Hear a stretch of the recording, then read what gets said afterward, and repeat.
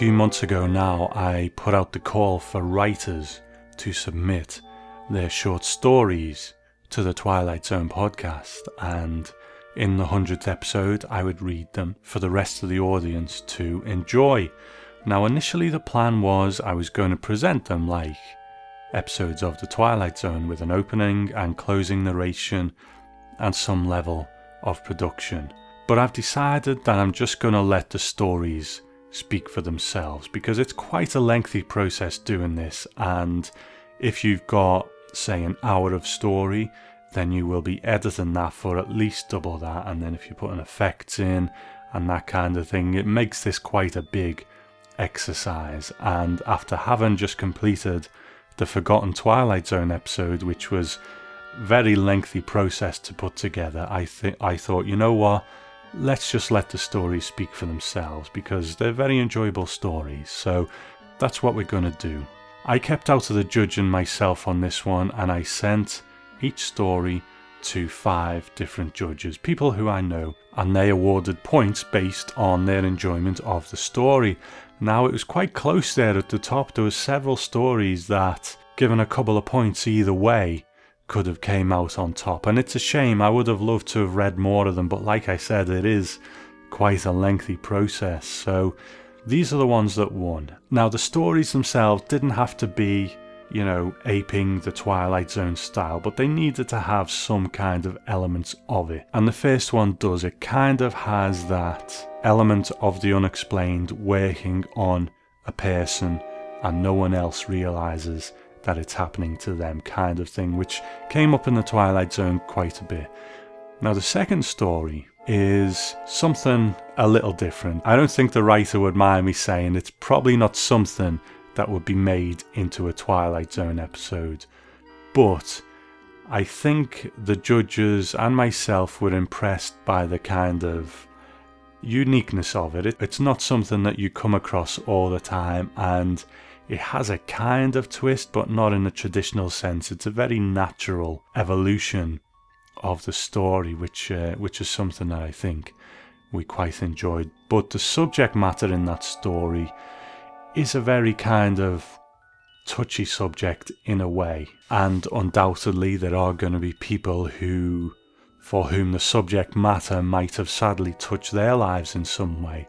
Obviously no offence is meant in this story. It does have a sort of darkly comic edge to it, but what I would say is this, you know, art will sometimes be about uncomfortable subjects, and I think this is one of them. But if it is something that has touched your life in some way, then I am sorry to hear that, and perhaps maybe if you start to listen to the story and feel that it's affecting you in a negative way, then please, by all means, stop listening and come back to us next time when we'll be looking at the Twilight Zone episode 2.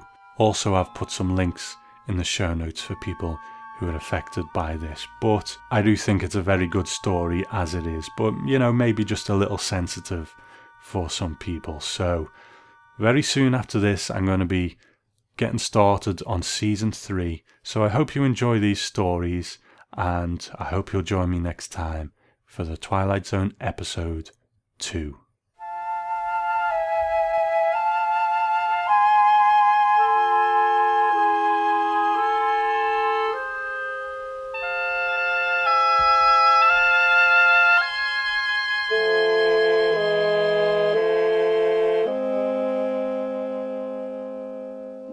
Periphery by Mark Alley. Stan Montgomery sipped his coffee and looked at the giant bug just beyond his living room window. Made of fiberglass and plywood, the insect was attached to the top of a bright yellow van parked at the end of the driveway. Giant red letters across the side of the van spelled out, "Bugs Be Gone Pest Control." The van driver had been there for almost 2 hours, which meant that his task below the house was nearly finished. Stan took a swig of his now lukewarm coffee and walked to the dining room table. Silently he sat down across from his wife. For nearly 7 years now he and Donna had been married. His wife's hair was long and dark, her eyes chameleon-like, shifting hues from blue to green, depending on what she was wearing. Today her blouse was the colour of the sky, and thus the eyes that gazed at him coolly and uncomfortably were glacier blue. "He won't find anything, you know that, don't you?" Tilting her head slightly, she continued. "The house is only a few years old, and we've had it sprayed every year." Silence filled the room as Stan drank the last bitter swallow of the coffee. The exterminator knocked politely on the front door before walking inside. His yellow bugs-begone coveralls were dirty, as the man's mud-covered boots trudged over the freshly swept carpet. Donna frowned. Noticing her displeasure, the man blushed and spoke, his voice a little too loud. "Mr. and Mrs. Montgomery, your home is pretty much pest-free. There were a few cobwebs in the attic, but that's totally normal. The crawl space beneath the house is dry, and there are no signs of termites, cockroaches, or any other bugs down there." Pausing for a moment, he went on. "I even checked the drainage ditch. It's still wet from recent rain, but there's no standing water, nothing that would produce mosquitoes or anything like that." Stan breathed in deep, then shoved his chair back and stood. "Nothing at all? Did you check for mice, rats, that sort of thing?" The exterminator nodded. "What about, I don't know, snakes, lizards? You're telling me you didn't see anything?" The man grinned. "No rodents, not even any sign of rodents, other than some ants and spiders here and there. The house is clear. There's nothing to indicate any sort of infestation." Stan's lips set in a tense line. He narrowed his eyes and turned to his wife. "Fine then, pay the man, Donna. I've got to get back to work." He threw his coffee mug into the sink with a clang and slammed the garage door. As he pulled out of the driveway, Stan saw something move out of the corner of his eye. Pulse racing, he snapped his head around at the giant bug atop the exterminator's van. One of the fake bug's legs swayed loosely in the breeze. Gritting his teeth, Stan jammed his foot on the gas and took off down the street. The bedroom was quiet, save the sound of his wife's deep breathing. Donna slept on his side, facing away from Stan. He lay beneath a thin sheet, air from the ceiling fan above tickling his arms, neck, and face. Eyes wide open, he watched the fan blades spin, then glanced at the alarm clock. It was 2:37 a.m. In 3.5 hours he had not slept for even 1 minute. He adjusted the pillow behind his neck, red digits on the clock were the only colour in the room. Sheets, walls, the dresser, photographs on the wall, all of them were only visible in dim shades of grey. Stan moved his eyes around the room, examining everything closely. Slowly, carefully, he visually traced the outline of the dresser he and his wife shared. Every drawer, every knob, every part met his gaze. Right to left across the top, he scanned his space first. The keys, wallet, and coins. Then across to Donna's things, a handkerchief, nail clippers, a small tub of face cream. He considered the cream for a moment. They'd had an argument over it. The cream was an expensive brand from a fancy store. Stan called it a foolish waste. Donna claimed that the cheap stuff made her skin wrinkle. His mind wandered to thoughts of her face, her lips, her neck. Something on the dresser moved. Stan froze. A dark shape was on the handkerchief. Perhaps a shadow? He looked again at the handkerchief, but the darkness moved away. He breathed in steadily, calmly. It appeared again out of the corner of his eye, near to the keys now. It was black, blacker than the shadows in the corners of the room. Too black to just be a shadow. He held his eyes still, focused on the handkerchief. The dark form was visible in the edges of his gaze, creeping from his keys to his wallet. Stan ever so slowly reached out his hand to the lamp on his nightstand. It was difficult to move so carefully, so silently, while his heart pounded in his chest. The temptation to turn and stare straight at the shadowy thing was powerful, but he dared not. Its shape was hard to determine in the darkness. The dark spot was small, oblong and narrow, with hints of movement around the edges. Were these legs? Antennae? His eyes grew tired from both looking and not looking at the shadow. After what seemed like an eternity, Stan's hand reached the lamp, turning it on. Warm light spread across the room. Grey tones were replaced by colours. The golden oak of the dresser, the deep blue pattern of the bedsheets, the creamy white paint on the walls. The clock shifted digits to 2:39. The shadowy shape had disappeared with the darkness. Leaping out of bed, Stan flipped the overhead light switch, then peered behind the dresser. He swiped a hand beneath the heavy piece of furniture. Nothing there. He examined the handkerchief and wallet, even raised them to his nose to check for odours. There were none. Donna stared, opened her eyes, and covered them immediately. "Stan, what is it?" He turned off the overhead lights, then the lamp, crawling back into bed. It was nothing, honey. Go back to sleep." She drowsily complied.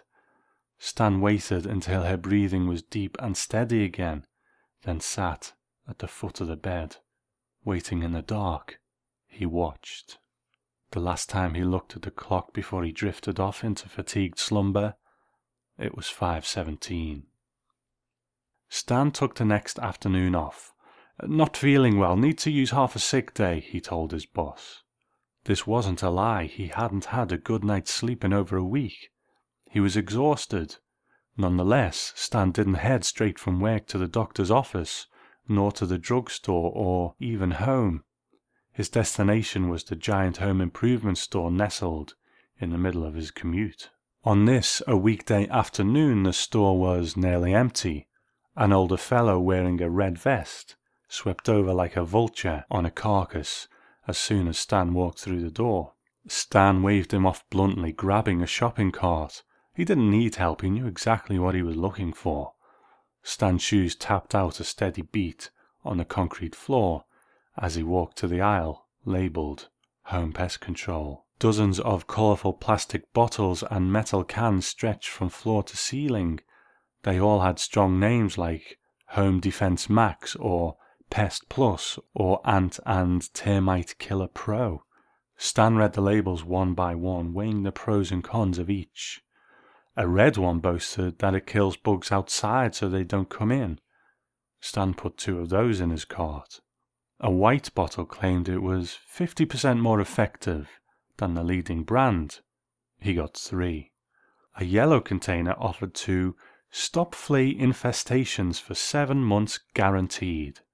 Stan hadn't considered fleas, but he put the bottle in his cart anyway.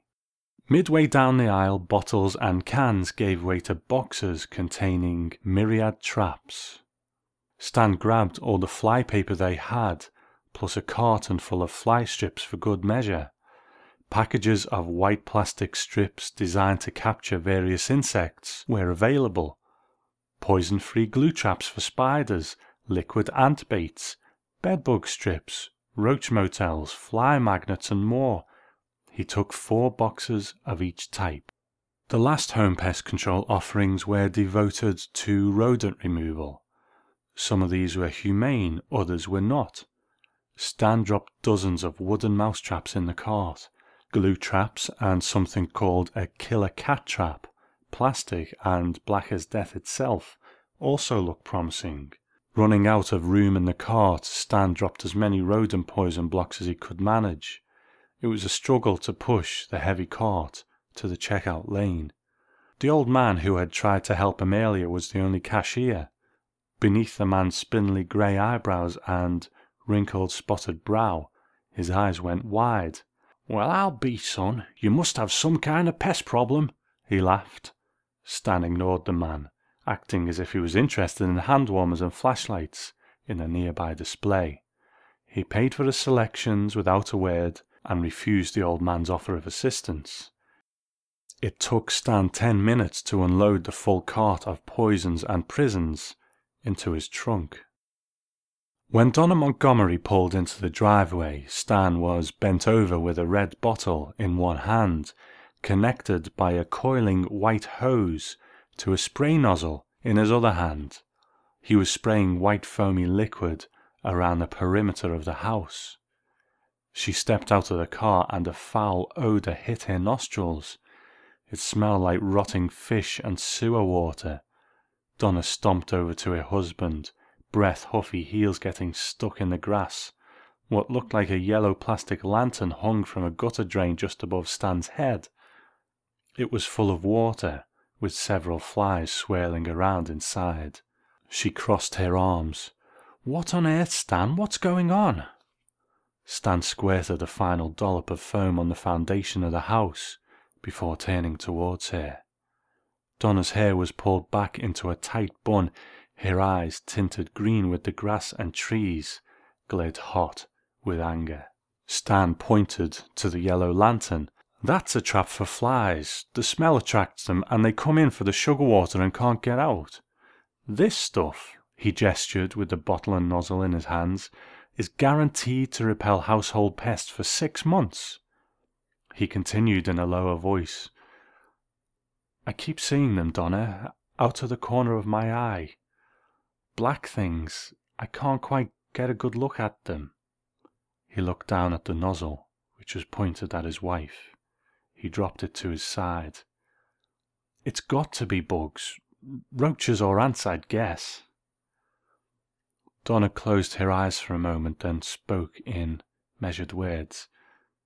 "Stan, the exterminator said there are no bugs. The house is clear." She considered her husband in the silence that followed. His face was stretched thin, with bags under his eyes. He had aged 10 or 15 years in just a few weeks. Stan mopped the sweat from his brow, bent over, and sprayed more sudsy foam. "So the guy said it's clear. That just means he didn't see anything. Doesn't mean there's nothing there." Grunting, he bent behind a shrub and spurted more bug spray. "I know what I'm seeing, Donna. Bugs, lots of them. They've got to be here somewhere. Maybe underground, right? He didn't dig up the entire yard looking for nests or colonies, whatever." He rose and faced her again. "I just want to be sure, that's all. The bugs, they're driving me nuts." He forced a smile. Donna bit her lip and put her hands on her hips. "Fine. Can you stop for a moment and help me with the groceries?" It was a command, not a question. Stan nodded, set the bug repellent aside, and washed his hands at the faucet. He had just grabbed an armload of groceries from the car when Donna screamed, "Stan! Stan!" Dropping the bags, he dashed inside. There stood his wife, her face screwed up in a grimace of rage. "What is all this?" She gestured around the room. "What's wrong with you?" Dozens of gooey fly strips hung from the ceiling. Mouse traps and roach baits lined every inch of the walls. Sheets of sticky paper covered most of the floor. Only narrow pathways to the rest of the house were left bare. The air was heavy and reeked of chemicals. Stan stood dumb as his wife's eyes filled with tears. Donna walked out of the door, got in the car, and left, groceries and all.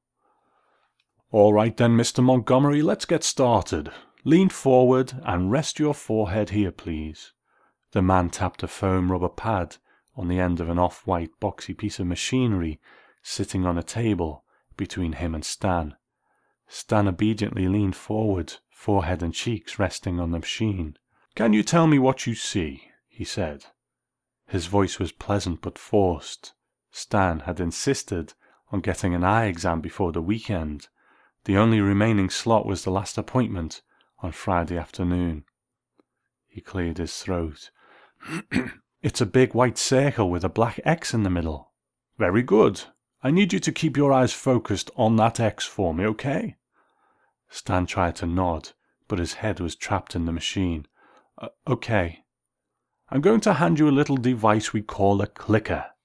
He pressed a small hard piece of plastic into his hand. He squeezed it, feeling a rubbery button on the top of one side. "Can you click the clicker for me?" He spoke as if Stan was a small child. Yes, I've got it." He pressed the button with his thumb and it clicked softly. That's great. Now I'm going to begin the test. I need you to keep your eyes focused on that black X the whole time. You'll see some lights around the edges of your vision. Some will be to the right, some to the left, in all directions. What I need you to do is click the clicker when you see those lights in the periphery of your vision. Can you do that for me?" He sighed loudly. "Of course, let's go." He could practically see the irritation on his face as he replied, "All right then, Mr. Montgomery, here we go." Stan concentrated intensely on the black X as the test began. His forehead was sweaty against the foam rubber. The optometrist, a balding man with round, gold-rimmed glasses, turned a few knobs. Stan felt lenses flipping by his eyes, close enough to touch his lashes. The doctor pulled the mask-like machine away from Stan's face, then rolled over to the desk on the far wall. "That will do then, Mr. Montgomery. Give me just a moment here. Lean back and relax if you like." Relax. The word made Stan think back to the hours spent wide awake in the bedroom the past few weeks. As his gaze jumped from the pastel pattern of the wallpaper to the fancy lettering of the diploma hanging on the wall, Stan tried to remember the last time he'd been relaxed enough to rest. The optometrist scribbled on a pad of paper before ripping it off and turning back to Stan. "Your eyes look very good, Mr. Montgomery. There's some slight presbyopia, but that's normal for a man of your age. I've written you a prescription, but you're probably just as well off getting a pair of reading glasses off the rack." He smiled at Stan, pleased with his diagnosis. Stan's stomach clenched. "You mean there's nothing wrong with my eyes?" The optometrist tilted his head slightly. No, sir, just standard wear and tear." Stan's lips pressed together tight. "That can't be right. I know there's a problem. It's just not simple age. It's serious damage, glaucoma or a tumor or something." He raised a hand to his forehead, rubbing his eyebrows. "I know something is wrong." Something changed behind the optometrist's eyes. What makes you think something is wrong with your vision, Mr. Montgomery?" Stan's cheeks flushed. Sometimes I see things out of the corner of my eye. Black things scuttling around. When I look directly at them, they disappear." The look on the doctor's face made anger swell inside Stan's chest. "Listen, I know what it sounds like, but I'm not crazy if that's what you're thinking." The optometrist raised his hands as if he were afraid Stan would strike him. "I didn't say any such thing, sir. Can you tell me more about these things you see?" Stan raised his voice. "No, I've never had a good look at them. It's like bugs crawling around, on the floor, the corner of the room, just barely in my sight." Stan looked up at the ceiling, exhaling. "You know how you see things when you close your eyes, wormy swirls and that sort of twitching?" The doctor nodded. "You're talking about phosphenes. It's a well-known phenomenon, probably caused by pressure on the retina. That's totally normal, Mr. Montgomery." Stan gritted his teeth. "Is it normal to see these things when my eyes are open, doctor?" The man cast his eyes down, shook his head slightly, and handed Stan the prescription. The sky was sunset purple as Stan stepped into his home. Locking the door behind him, he tossed a sack of fast food onto the couch. No time for a meal now. He had to make his rounds. Stepping carefully around the flypaper squares tiling the floor, Stan began his inspection in the kitchen. The countertops were covered in flour. He leaned down, carefully scrutinizing the pounded flat flour. No footprints. No signs of vermin. The mousetraps were empty, each tiny smear of peanut butter undisturbed. Moving to the dining room, Stan inventoried the fly strips hanging from the ceiling. Before his eye appointment, he'd counted every single fly on each strip. Less than 5 houseflies trapped in the sticky goop of most strips. The one over the trash can, though, had far more. At last count, 23 different flies dotted its orangey-brown length. He peered closely at the strip, careful not to touch it himself, counting 24 flies now. His mind began to race. Was this it? 24 flies? Could this be the infestation? He nearly convinced himself it could be true before a whiff of the trash can reached his nostrils. Paper cups, styrofoam containers, and a banana peel were overflowing, spilling out of the lid. Stan shoved the top down, and a fly buzzed by his face. He froze, watching the fly circle the strip. Stan cursed under his breath when it flew off. He checked and rechecked every trap, every fly strip, every sticky, deadly thing laid out through the home he used to share with his wife. He counted 78 flies and 2 small spiders. In the master bedroom, 1 mousetrap had been sprung, but now it was empty, the bait undisturbed. Stan thought perhaps the thing was still stuck in the trap, but invisible in the light. He turned the bathroom light out, shut the door, and waited in the dark for half an hour. The trap remained empty. Frustrated, Stan stomped back into the living room, inadvertently stepping on a piece of fly paper. He flopped down on the couch, ripped half of the sticky paper from his shoe, and tossed it aside. Reaching into the bag of food, now cold, he withdrew a box of stale fries. The unwrapped burger was limp and soggy. Stan ate without tasting while flipping channels on the television, talking heads on the news, 2 people dancing, a basketball game. Nothing interested him at all. His mind wandered to things again. He swallowed the last cold fry and walked to the linen closet in the hall. There were no linens inside when he opened the door. The shelves were stuffed top to bottom with pesticides and traps. He reached for a nearby can. Ghost Roach Control Max, the label screamed in neon green letters. He shut the closet door and walked back to the couch, setting the can nearby, before pressing buttons on the remote again, almost at random. He pictured himself emptying the can on a huge nest of bugs, watching them scurry away, legs convulsing, flopping back and forth, dying. Stan flipped the channel again. The screen went to a movie, black and white. Soldiers stood in a cave, unloading machine guns. He paused to watch. A high-pitched buzz blended with the soldiers' gunfire. One of them screamed. A huge, hairy leg swept across the screen. A giant ant lurched forward. Stan threw the remote control at the television set. The screen cracked and went dark. Leaning forward, his pulse racing, he cupped his face in his shaking hands. Stan lay on his side in the dark, something hard and round pressing into his ribs. The giant ant squeezed, extracting the life from him. Cold antennae brushed his face as the ant pulled him close. Stan struggled as the monstrous insect cracked his ribs. He sat upright in bed, body covered in sweat, panicked. Stan looked around, but there was no giant ant, no bugs at all.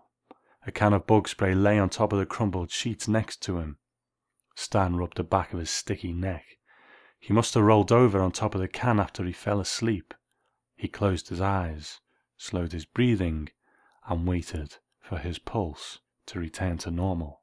The clock read 3:37 when he was calm enough to open his eyes again. How long had he been asleep? He went over the events of the evening in his mind. After busting the television set, Stan had made his rounds again. 2 more flies were stuck to the strip over the trash can. A mosquito was caught on a piece of flypaper in the bathroom. After this, he had moved all the furniture away from the walls, through the entire house save his bedroom. Then he had sprayed 4 different kinds of chemicals on the baseboards. The smell nearly overwhelmed Stan, but he managed to finish after tying a wet rag over his mouth and nose. After his tasks were finished, his head ached. Shutting himself in the bedroom, he turned on the fan, waiting on the end of the bed for the smell to clear out. He must have nodded off. Now, though, he was up, wide awake, and it was time to get back to work. He opened the door, inhaling deep to check the smell. The air was thick and pungent, but his head stayed clear. Stan walked across the hallway through the living room and into the dining room, then opened the door leading to the garage. In the dim light of 2 naked bulbs, Stan made his preparations. He gathered his work gloves, knee pads, and a head-mounted flashlight. Hoisting a backpack on backwards with the pack towards his front, he filled it with squat, heavy, purple cans labelled Bugshot Fogger. Adjusting the straps, Stan walked to the plywood board in the garage floor that gave access to the crawl space. He flipped his flashlight on, yanked the board aside, and crept down into the blackness under the house. Stan smiled. "I knew it," he said, laughing out loud. There were cobwebs everywhere. Dozens of thick strands hung from the wooden girders. Only a few cobwebs in the attic, the exterminator had said. It was a lie. Cobwebs were here, below the house as well. This was it. This was the source. The bugs were down here. Now Stan would kill them all. He'd get his home, his wife, his life back.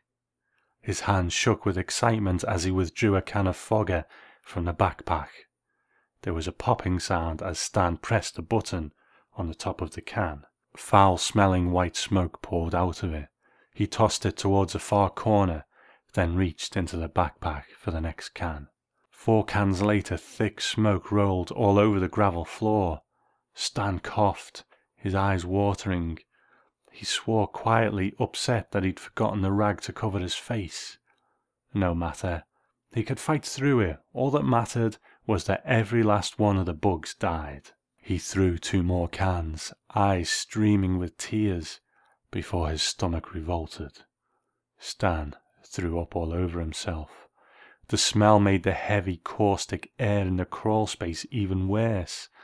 1 more can, he thought, coughing up the last of the sick in his mouth. 1 more can. His arms were weak now. It took both hands to push the button on the last can. Too feeble to throw it, he only managed to roll the can a few feet. The smoking end pointed right back at him. The headache returned now, worse than ever. No matter, he did it. He won the war. Now it was time to leave. His shoulders quivered like jelly. He could barely keep up on his knees. Stan slowly turned back to the square of light shining down from the garage. Crawling forward, he stopped, staggered, face falling in the gravel. He lifted his heavy head up. "You can do this," he thought to himself. "You beat them." The light mounted on his forehead sputtered, then went dim. Hairs raised on Stan's neck. It occurred to him how dark it was under the house. Maybe entering the crawl space in the middle of the night had not been a good idea. He coughed, nearly puking again, and crawled forward a few painful feet. Focus on the light. Just a few more yards now. Crawl to the light. Smoke rolled over Stan like a blanket.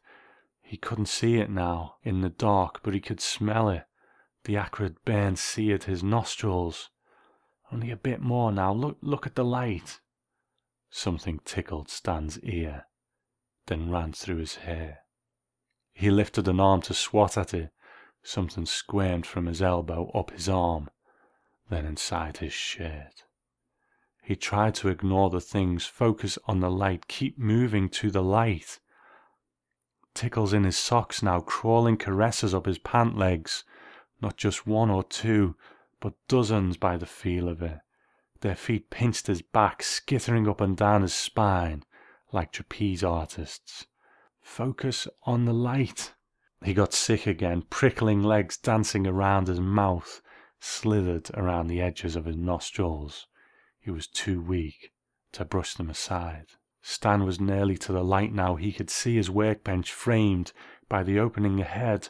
Hundreds of tiny things swarmed over his skin, tentatively like the touch of a lover.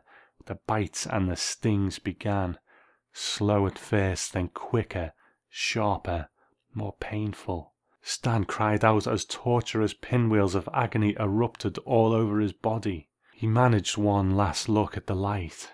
Hundreds of tiny black bodies, legs twitching and antennae squirming, poured over the edge of the crawl space door. The light faded, leaving only blackness.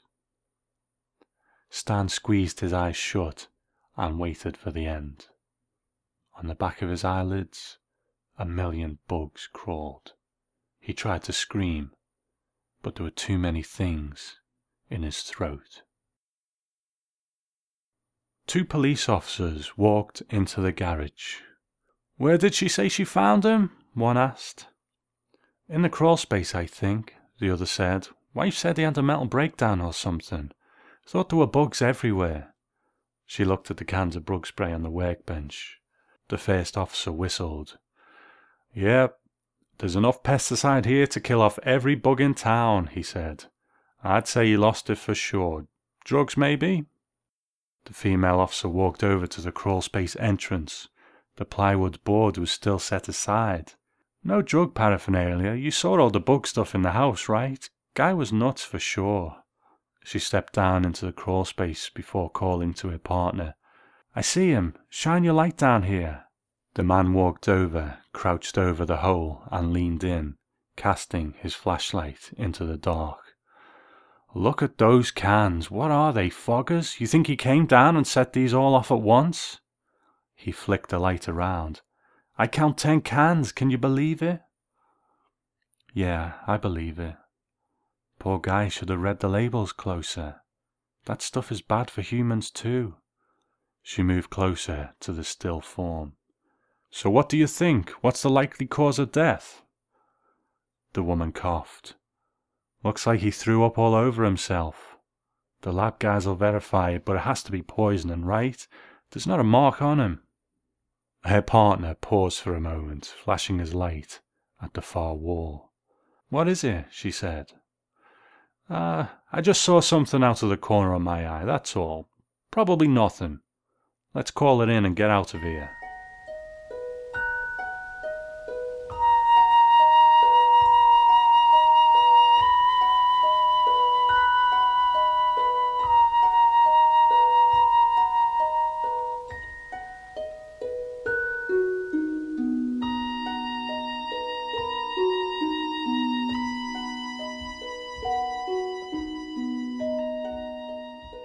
The Note Writer by David H. Jones. I am a professional suicide note writer, which is to say I provide a service fast, efficient, and discreet for others, rather than writing for myself. I am not a one-note man. If you are thinking of killing yourself, then I am at your service. Stuck for words? Let me provide them. Want to strike back at someone? I have a barb or 2 up my sleeve. Want to let the world know how you feel? Difficult, but if you are willing to pay for my time, then I think you'll be happy with the results. Want to explain to your family why you are doing what you're doing? Easy. Except it's not. I started out writing greetings cards, congratulations on your divorce, etc.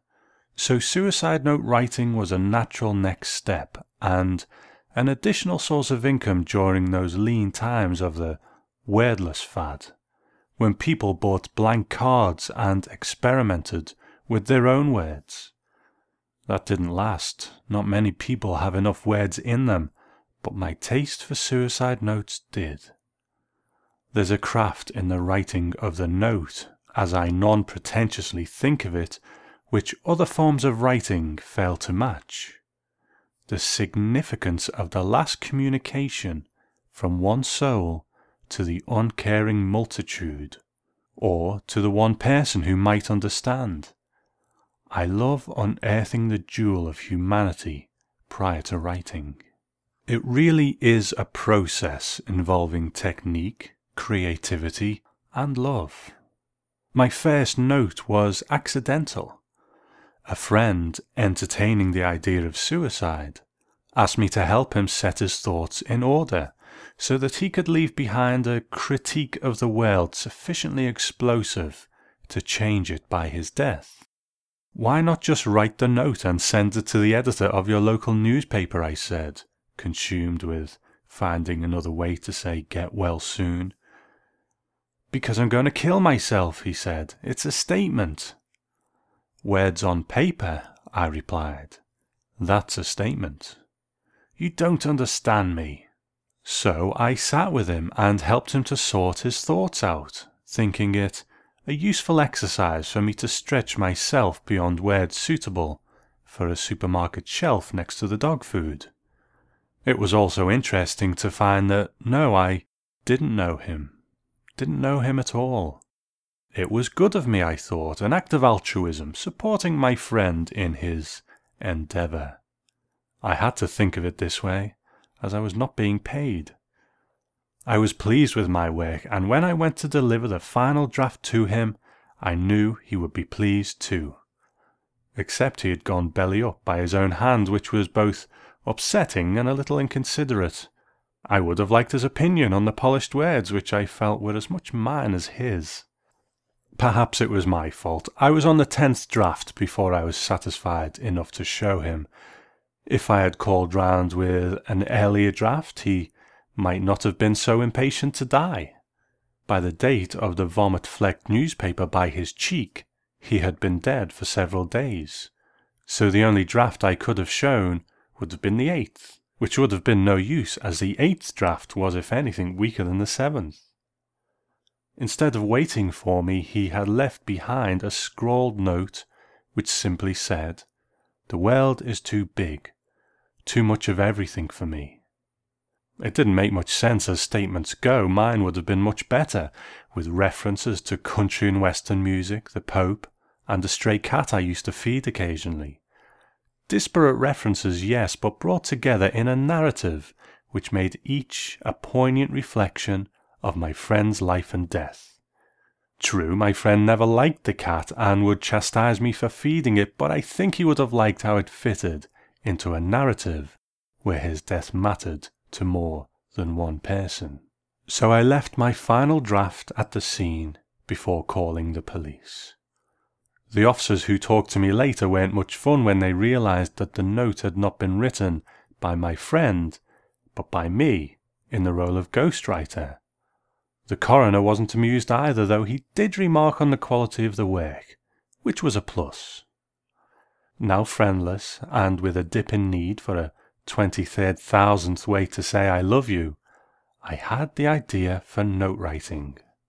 After all, I had a knack for writing the things, but I had also learned to get to the heart of what people wanted to say. That was the key to the whole project.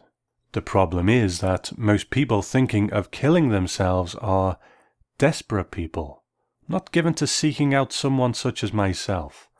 I had to be visible, but not vulgar. So I began by printing off some business cards and setting out for the towns dotted around my home. My first professional job came through rejection, funnily enough. I was in a small, unfamiliar town which looked like the kind of place one might wish to leave one way or the other. There was only one newsagent, so I decided to place a card in the window. Unfortunately, the owner turned out to be surprisingly sensitive for a man surrounded by tabloid newspapers all day, and gave me several variations on the word no. His wife, though, followed me to the door and took my note from me, not to place it in the window, but to call me a few days later. Hurrah! My method of working has not changed since her, the woman whose suicide note I wrote. She set the pattern for my success with her desire to die. For that I am grateful. How does it work? Well, the first thing you should know is my focus is on personal communication. It has to be. No internet for me. I only want to meet people in person, face to face, as I need to watch them as they speak, as they weigh their words, as they grapple for the right word and come up short. I need to see it in their eyes, that struggle for meaning. At first, I simply listen. I do not interject. I do not offer the untruth of, I know just what you mean, for I seek the truth which comes from listening. I lose myself, becoming a part of them, only speaking when I feel the words are apt, when I am ready to play their feelings back to them in words which capture the essence of what they were trying and failing to say. I keep doing this until I have it right, until the note exists clean and fresh, a perfect reflection, showing them either as they are or how they wish to be seen. That is the art of what I do. It is all I do. I do not facilitate death. I am only the note writer. It is sad that only a relatively small number of people leave a suicide note. How to reach that untapped market is a problem which I have yet to address to my satisfaction. Fortunately, I make the most of the market that exists. Even that I place at the feet of the newsagent's wife. I can still recall our first meeting at my flat.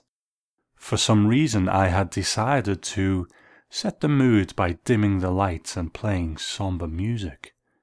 It seemed appropriate, conducive to the situation, until she turned up and seemed unsure if someone had died or if I was going to seduce her.